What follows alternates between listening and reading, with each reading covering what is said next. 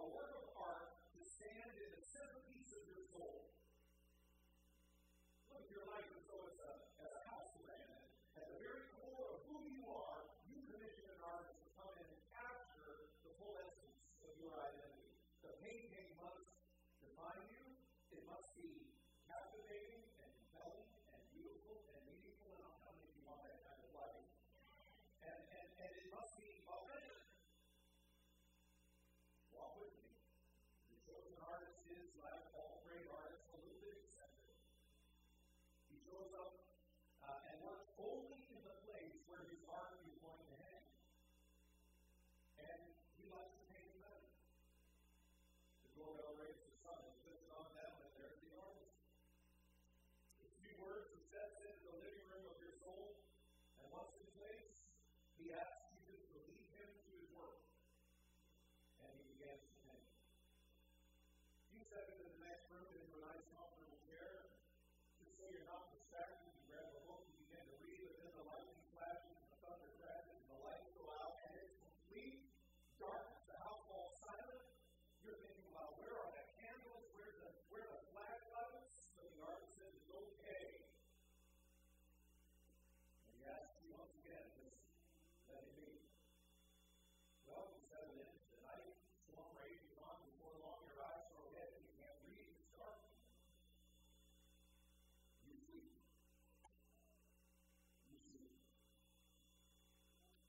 You awake to a brilliant morning. The sun is flashing through the windows.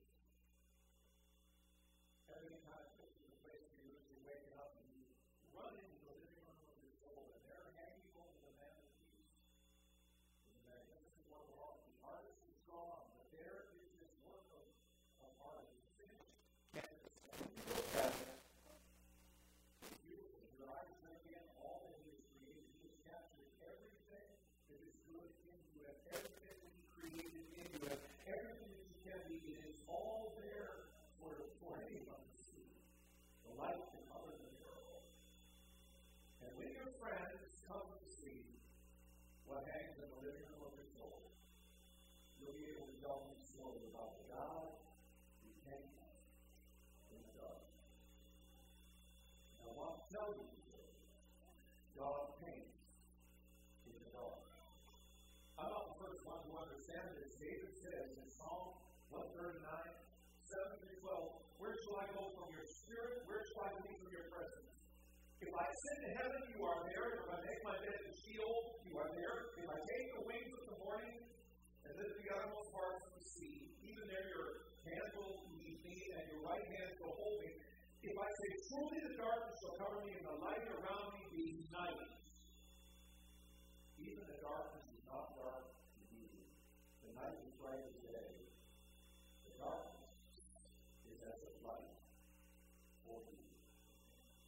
God was not in heaven wringing his hands while COVID was doing what COVID was doing. He wasn't. God was not saying, oh, my, the rain was more now because of the darkness that has fallen, because darkness and light. The darkness is light. And his plan and his purposes are still being worked out in the midst of it because he is the God who came in the dark. God is working in the dark, in your dark, in your trouble. God is working even if you cannot see him. Often when you cannot feel him. Wouldn't it be great if God were to have just given us one more sense? I think he has given us a spiritual sense, but it's only quickened sometimes when we're really moved in worship or when something causes us to really react to the Word of God. And wouldn't it be great if just as short a sight you see all the time and you hear all the time, wouldn't it be great if that spiritual sense was there and it was always stimulated? Wouldn't that be awesome? So when you were going through trouble, you could just feel God. So when the doctor gave you a bad report, you felt God. So when your kids come off the rails, or when the grandkids are sick, or whatever it is that troubles you the most in life, when it happens, you feel. But have you, like me, found that in those moments, sometimes you don't feel it?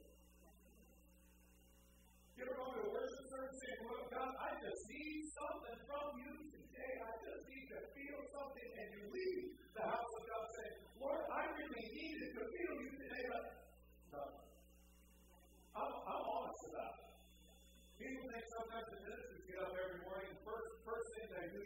experience the burning altar of God.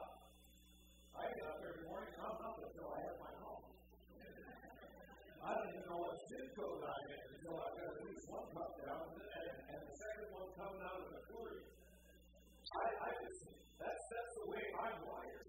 There are times when you just don't feel and you just don't see and you wonder what's going on. Where is God in the midst of darkness?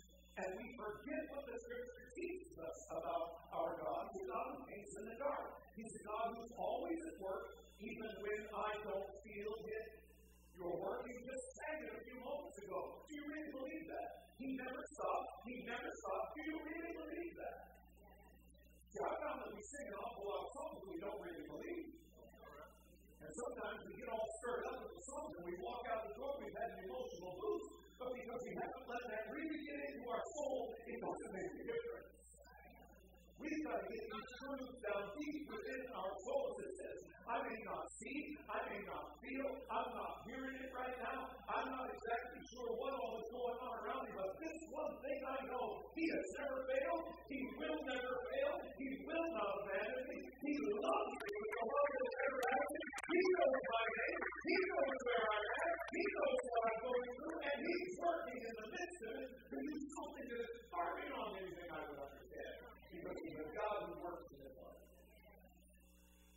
Years ago, I stumbled upon Malcolm Gladwell's first book, Tipping Point. Gladwell's written a lot since then, but Tipping Point is what's putting on the map. And it's such an interesting book. He, in that book, explains the quirky stories behind things that go viral, things that just pop. And one of the stories he tells is about hush puppies. I'm not talking about Southern fried food. How many of you ever wore a pair of hush puppies? Come on. Wow! Amazing. I was in a church that was full, really packed full of millennials, and I asked that question, and they would look at each other like, you just can't do much bigger. But anyways, these people haven't been yet. You remember hush puppies? You remember what were they? They were those soft shoes. You realize that hush puppies were nothing, and all of a sudden they were everything. As I was a kid growing up, hush puppies were kind of a new thing. All of a sudden happened, and everybody was wearing hush puppies. It's one of the stories that he details from the beginning to the end, trying to help people figure out what takes something that's rather obscure and normal and causes it boom and pop, or in the vernacular of today, go viral. Although after COVID, I'm not sure we're using that one anymore. What causes stuff to pop? And it caused me to ask the question, what made the great men of the Bible great? What made the great women of the Bible great? What was it that took them from obscurity? And suddenly God was using them not only in the role but in an eternal measure. What caused them to pop? Well, what made them great? So I asked around. Had some pastors around the table one day, and I said, I'm going to write the answer down, and you tell me what you think. What made the greats great? Really interesting. First of all, it was crickets out there, because everybody was thinking. Well, what really did make the great? And then when there was a group of pastors, they all want to make sure that they're more intelligent than the last guy. So, we're all thinking, who's going to come with a mother load here? Who's going to be the one that causes all the others? Well, I got it. But a calling. Someone says calling. Well, man, that's true. Calling. You got a calling. Someone else said faithfulness. Man, a lot of people something like that. Faithfulness. Yeah, prayer. Oh. Those are all that I would have been proud of any one of those as well. Obedience. Risk. Don't take a risk. Courage. Goes with risk. Failure. I think I'm more who I am today because of the things I failed at and the things I succeeded at. I learned more failing than I learned succeeding. Passion. That's a big one. And passion. Is that what made the great trade or power? Certainly you make the case for that. You're going to use power and the Holy Ghost will come upon you and you will boom.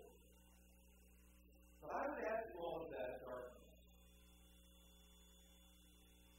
What made the great great in the Scripture?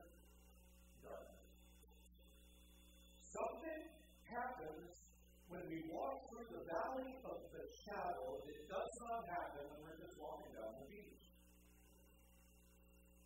There's something that happens when we emerge on the other side of the valley, coming out of the dark. There's something that we can chronicle throughout the Scripture, significant, that has happened in the life, the dimension of somebody's life, when they're coming out of a very dark place. And I find encouragement this morning. We've got to first recognize that even the necessity of discouragement. I know God's done a lot of God's life. I know the testimony. I know what God did for him. I didn't know about the depression that followed. When he said that sometimes depression will follow our life, yes, I wanted to just shout yes and amen. What happened to Elijah after he called down fire on Mount Carmel? What a story. He was up on Mount Carmel. You remember? First of all, he's up there and they're building the altars, and who's going to call down fire first? The altars of Baal, or will it be God's altars and Elijah? So it's a great story, and it's a funny story. Not too many funny stories, but it's humorous. Remember Elijah goading the prophets, the 400 prophets of Baal, saying, hey, maybe you're not sleeping. Shout a little bit louder. Maybe you stepped out and gave a cloud break. It's in the Scripture. Taking care of the evening, he's just pushing. You know the story. God sends down fire. That's not the whole story.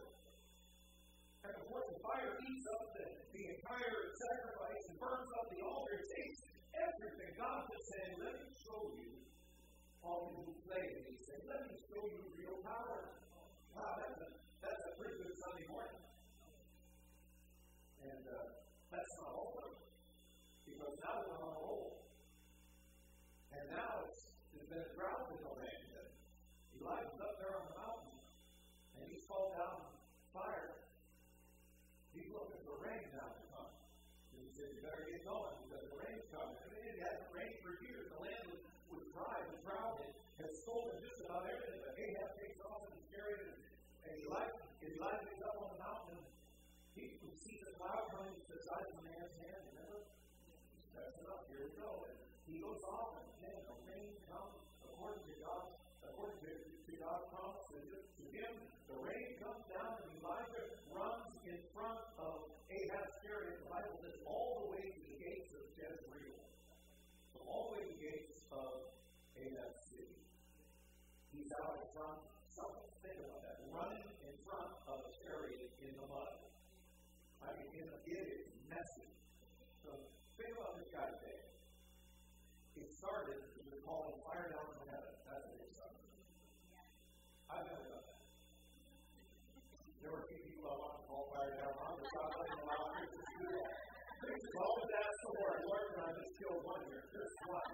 Just one. I'm teasing. Who loves you with a love Lord? I'm glad to see you smile for you. I'm kidding you. Kind of. Anyway, so he called down fire from heaven. That's it. And then he slays 400 prophets of Baal. So I'm not far off. 400 prophets, they're taken care of. Then he calls down rain, and then he goes up and gets his pen out and he writes, I see fire and I see rain. Anyway, it's a great story. It's a great story. Now, what happens up there on the mountain? The biggest Sunday a preacher ever had. So much so that you say, I can run. Pastor Moses, I'm so glad I can do this. Well, he did. He ran a marathon in front of a king's chariot, all the way to the gates of the city to say, God is who he said he is, and you better listen. And he gets up the next morning, and somebody comes to him and says, hey, listen, Jezebel wasn't out there on the mountain, but she heard what happened. She's ready to kick off. And she said, she's going to kill you before nightfall. And what does he do? He runs. Every man in the world understands right now what's going on. Those who won't admit it, God bless you, but there comes a moment where we experience cold terror. Men, let me ask you, is there anything like that look that she can give you? Nobody else can give you that look, but there's that look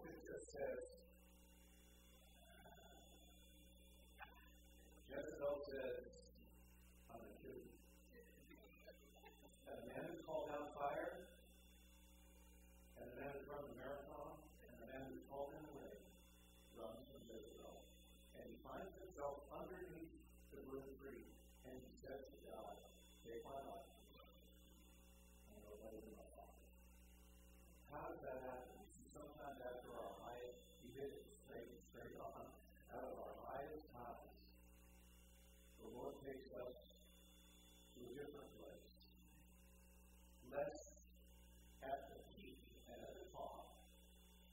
We forget really who it's all about. But also, the lessons we need to learn are rarely learned in stomach, they're always learned in the mouth. They're learned in the mouth. Ham Tom wrote a great song. When I was a teenage kid running around with the Jesus movement. And so, anyone here remember the Jesus movement? 60s, 70s. I was in that. 70 came a little later in Canada, where I was born and raised, than it did in the U.S. Everything came to us a little later. So I went through basically the 60s and the 70s in Eastern Canada. That's how far behind you were. But the Jesus movement, I was involved in all of that, and a lot of great music in that generation. And when I was a teenager, just with all of that, and a musician, I was a drummer. And for a summer, I ran around Iowa with two gals.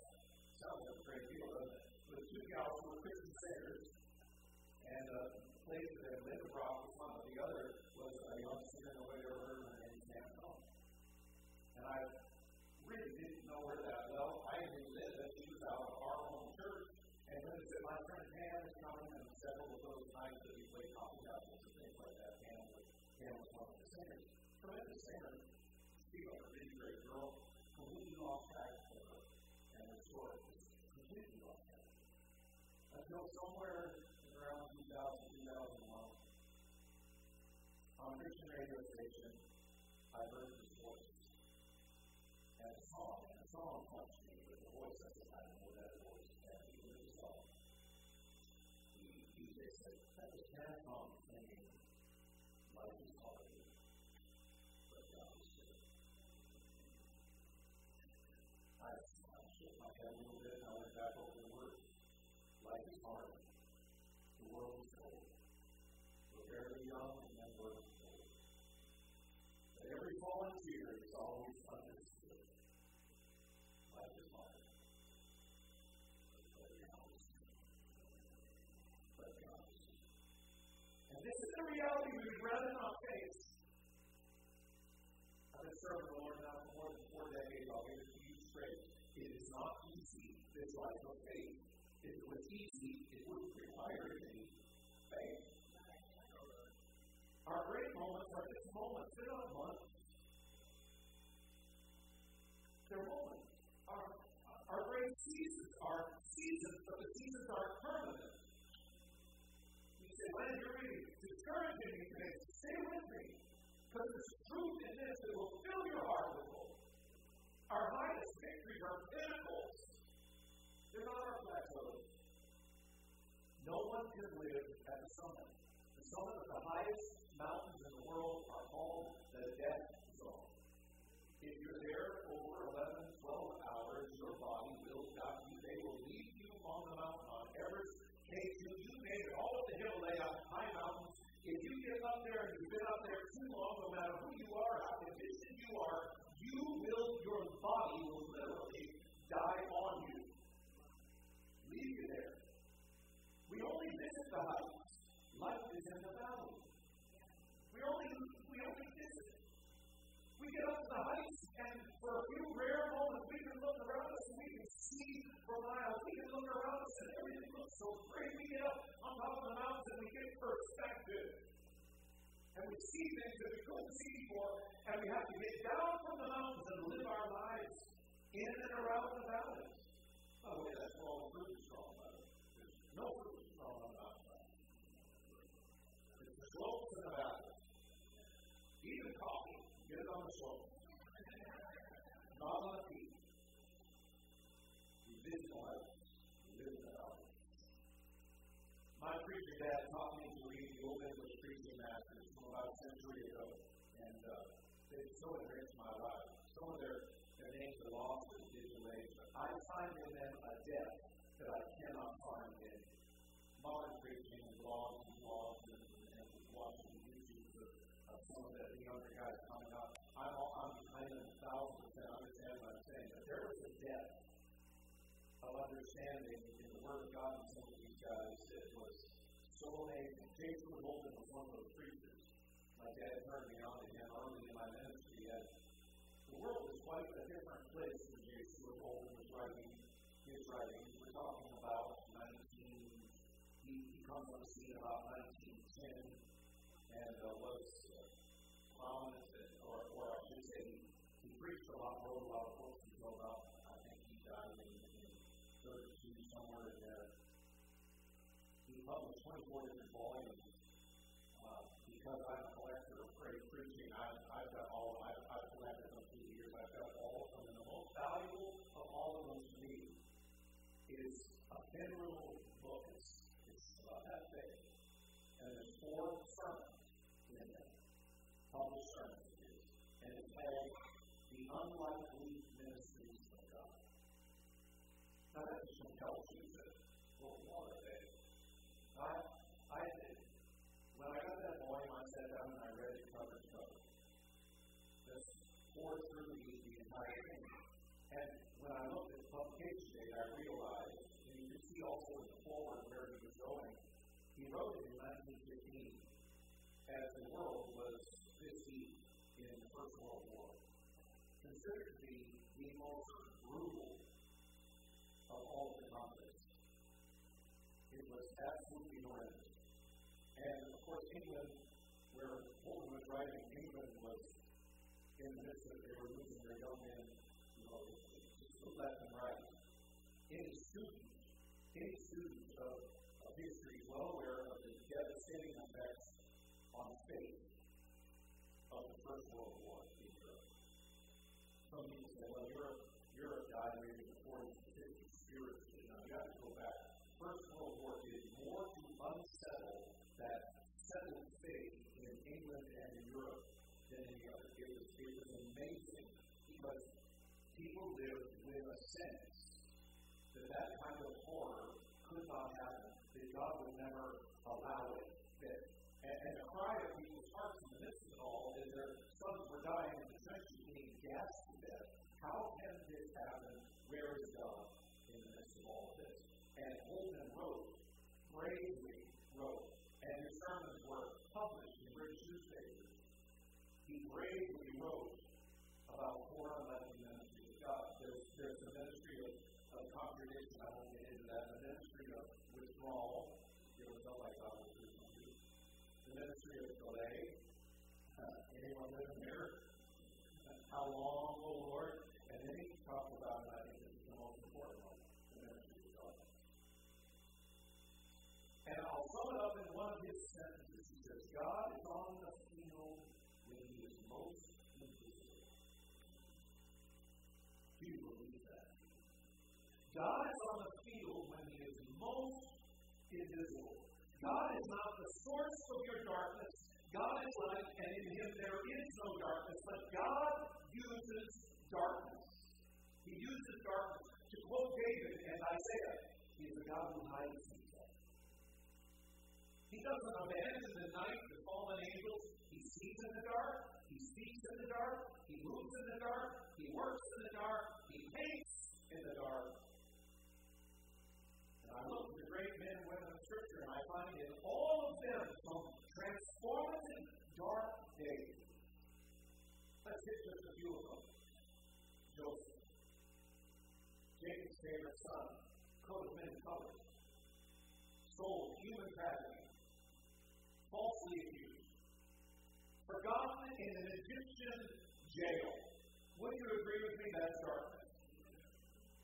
What if you were Joseph and you said, I think I've done everything right. Oh yeah, I got a little bit out of myself. I got a little bit full of myself when I started goading my brothers about, my beautiful coat. Outside of that, I think I've lived a pretty righteous life. And even when I got to Egypt, I behaved myself, and Mrs. Potiphar, that cougar, she came after me.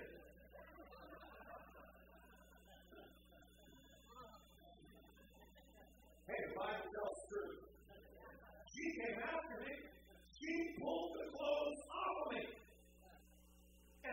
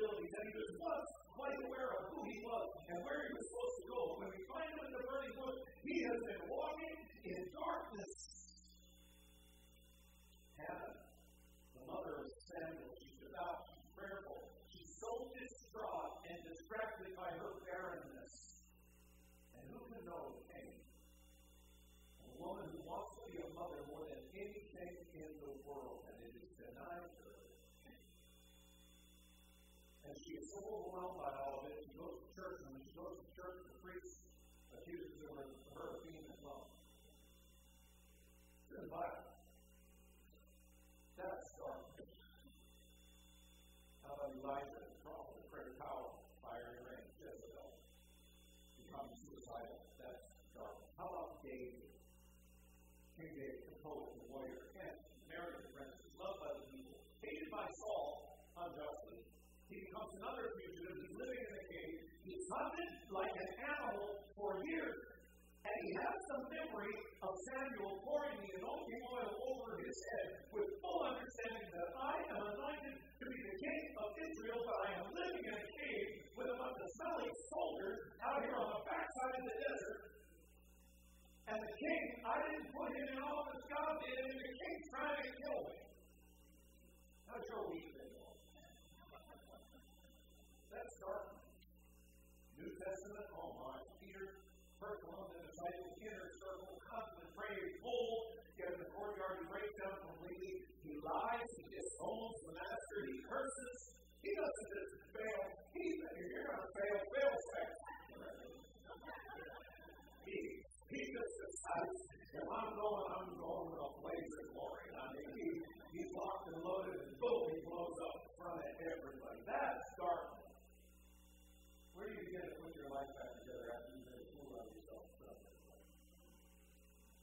How about Paul? Zealous, devout, a rising Pharisee, a righteous man in the eyes of the law, a man of action. He knows his path, he's on a mission, he's doing what he thinks is right before God, but then on the Damascus Road, everything that he ever knew is proved to be wrong, and he can't trust it anymore. And he finds himself laying on the ground and realizing that everything he said was wrong, and everything he was doing was wrong. And now he's off to Arabia for 3 years. This man of action is no longer in action. He doesn't even know where he comes into play on the field of life anymore.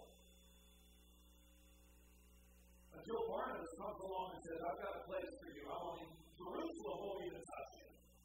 He's radioactive. That's darkness. How about John?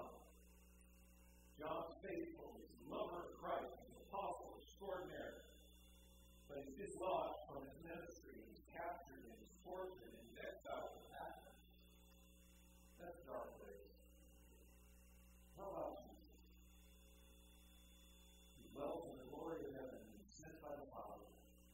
Baptized and affirmed in the Jordan River, approved by a voice from heaven and the Spirit descending on him like a dove, and then into the wilderness for 40 days to be fully tested by the devil. That's darkness. That's darkness. All of these great men and women knew what it was to trust God who came in the dark. Now look at what God did after. Look at the significance of their ministry after. And this is what rocked my world when I first started going down this road in the Scripture. I began to realize that what happened after they came out of the dark was so much larger, so much greater in scale, so much more powerful, so much more effective than anything that happened in their lives before. It led me to the place where I said, we have to rethink our suffering and darkness and trouble and confusion and weariness and growth. We have to rethink. What we have done is we have absented God from all of these things. We have excused Him. Lord, we know that all of this mess is probably my fault, and so you're not involved in all of this. We have absented God from huge swaths of our lives, not understanding that in the midst of it all, this patient, loving Father, I want to teach you this. I want to teach you this. I want this to be not a breaking point, but I want this to be a release point for you. I want to bring you to this point where you understand that the lessons you learn now open greater doors of opportunity, because when we go back into the Scripture, we find Joseph out of the darkness of that jail rises up to feed the then known world and to deliver his family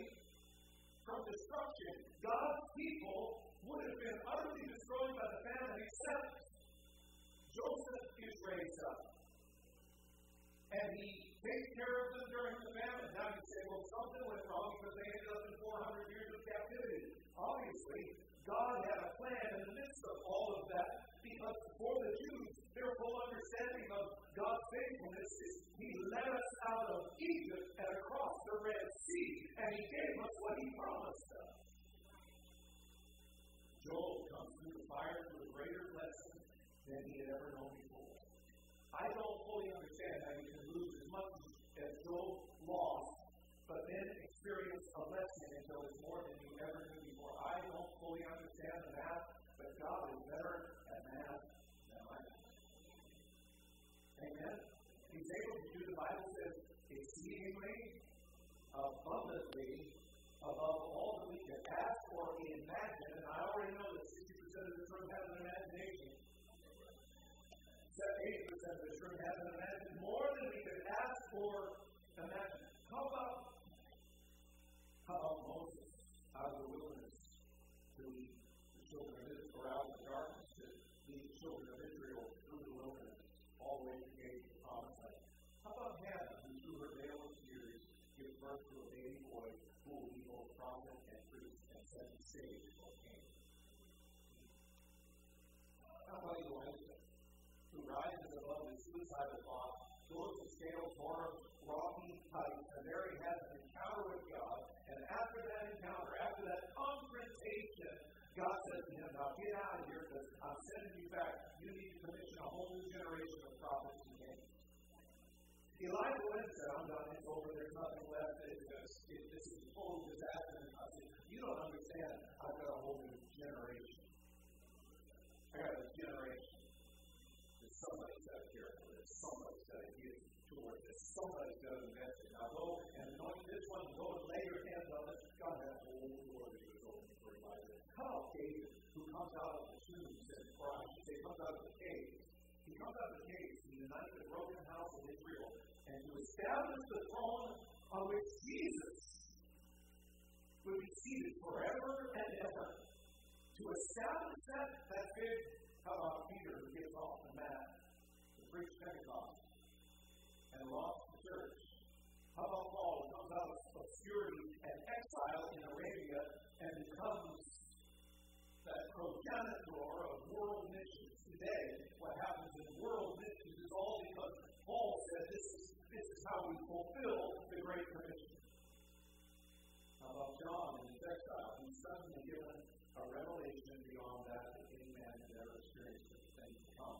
But even more so, don't lose sight of this when you get bogged down in Revelation. Don't lose sight that it's not the revelation of everything that's going to happen in the world. It's the revelation of Jesus Christ.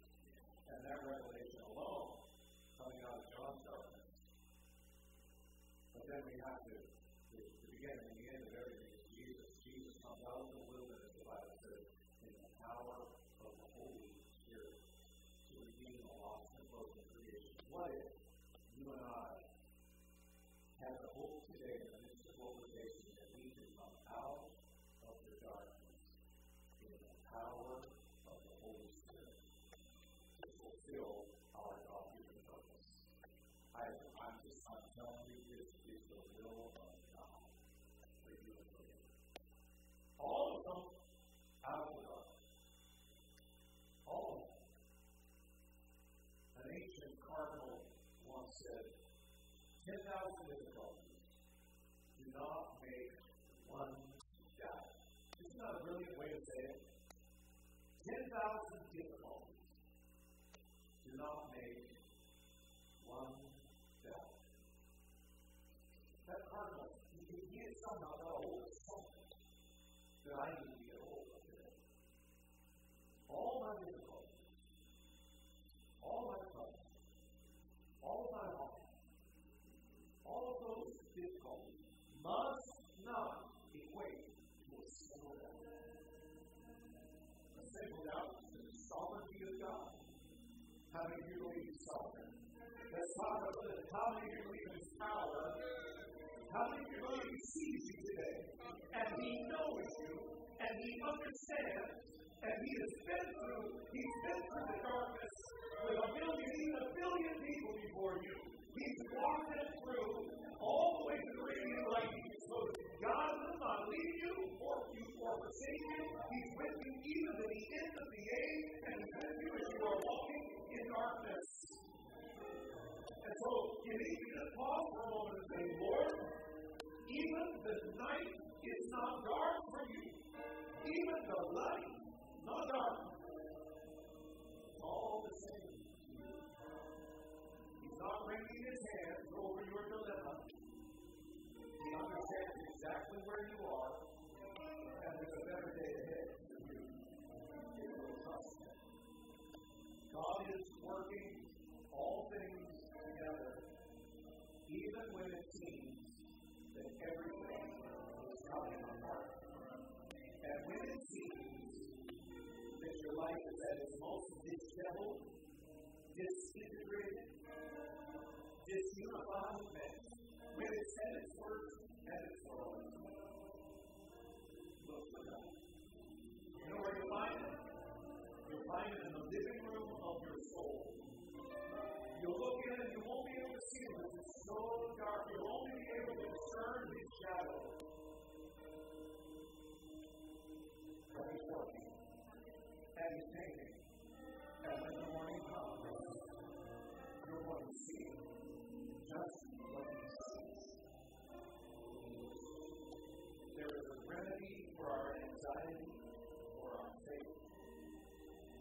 In God, faith. So Lord, would you help us today to trust you absolutely? With you, Lord, just give us a glimmer of hope and a little bit of light that comes with the understanding that you are trustworthy when the lights go out. You are trustworthy, O Lord, when the culture seems to be coming apart. You are trustworthy, O Lord, when the things that we think should happen don't happen, and the things we long for are slow in coming. You are worth trusting. You never fail. Head bowed and eyes closed. If you're here today and you are in a dark place, I want you to lift your hands, not just as saying, well, pray for me because I'm a mess. I want you to lift your hands saying, here I am, Lord. You see me in the dark and I'm going to trust you. If that's you, here I am, Lord. You see me in this dark place and I'm going to trust you. I pray for my brother and sister. I pray for my brother. I pray for my sister. My other sister back here. I pray, Lord, in the name of Jesus. For that girl who just raised her hand, I pray, Heavenly Father, where you find us around this room today, you will hear the cry of our heart that says, we have determined that we will trust you, O Lord, no matter what we see. No matter what's going on in our lives, we're going to trust you, Lord. You truly are faithful.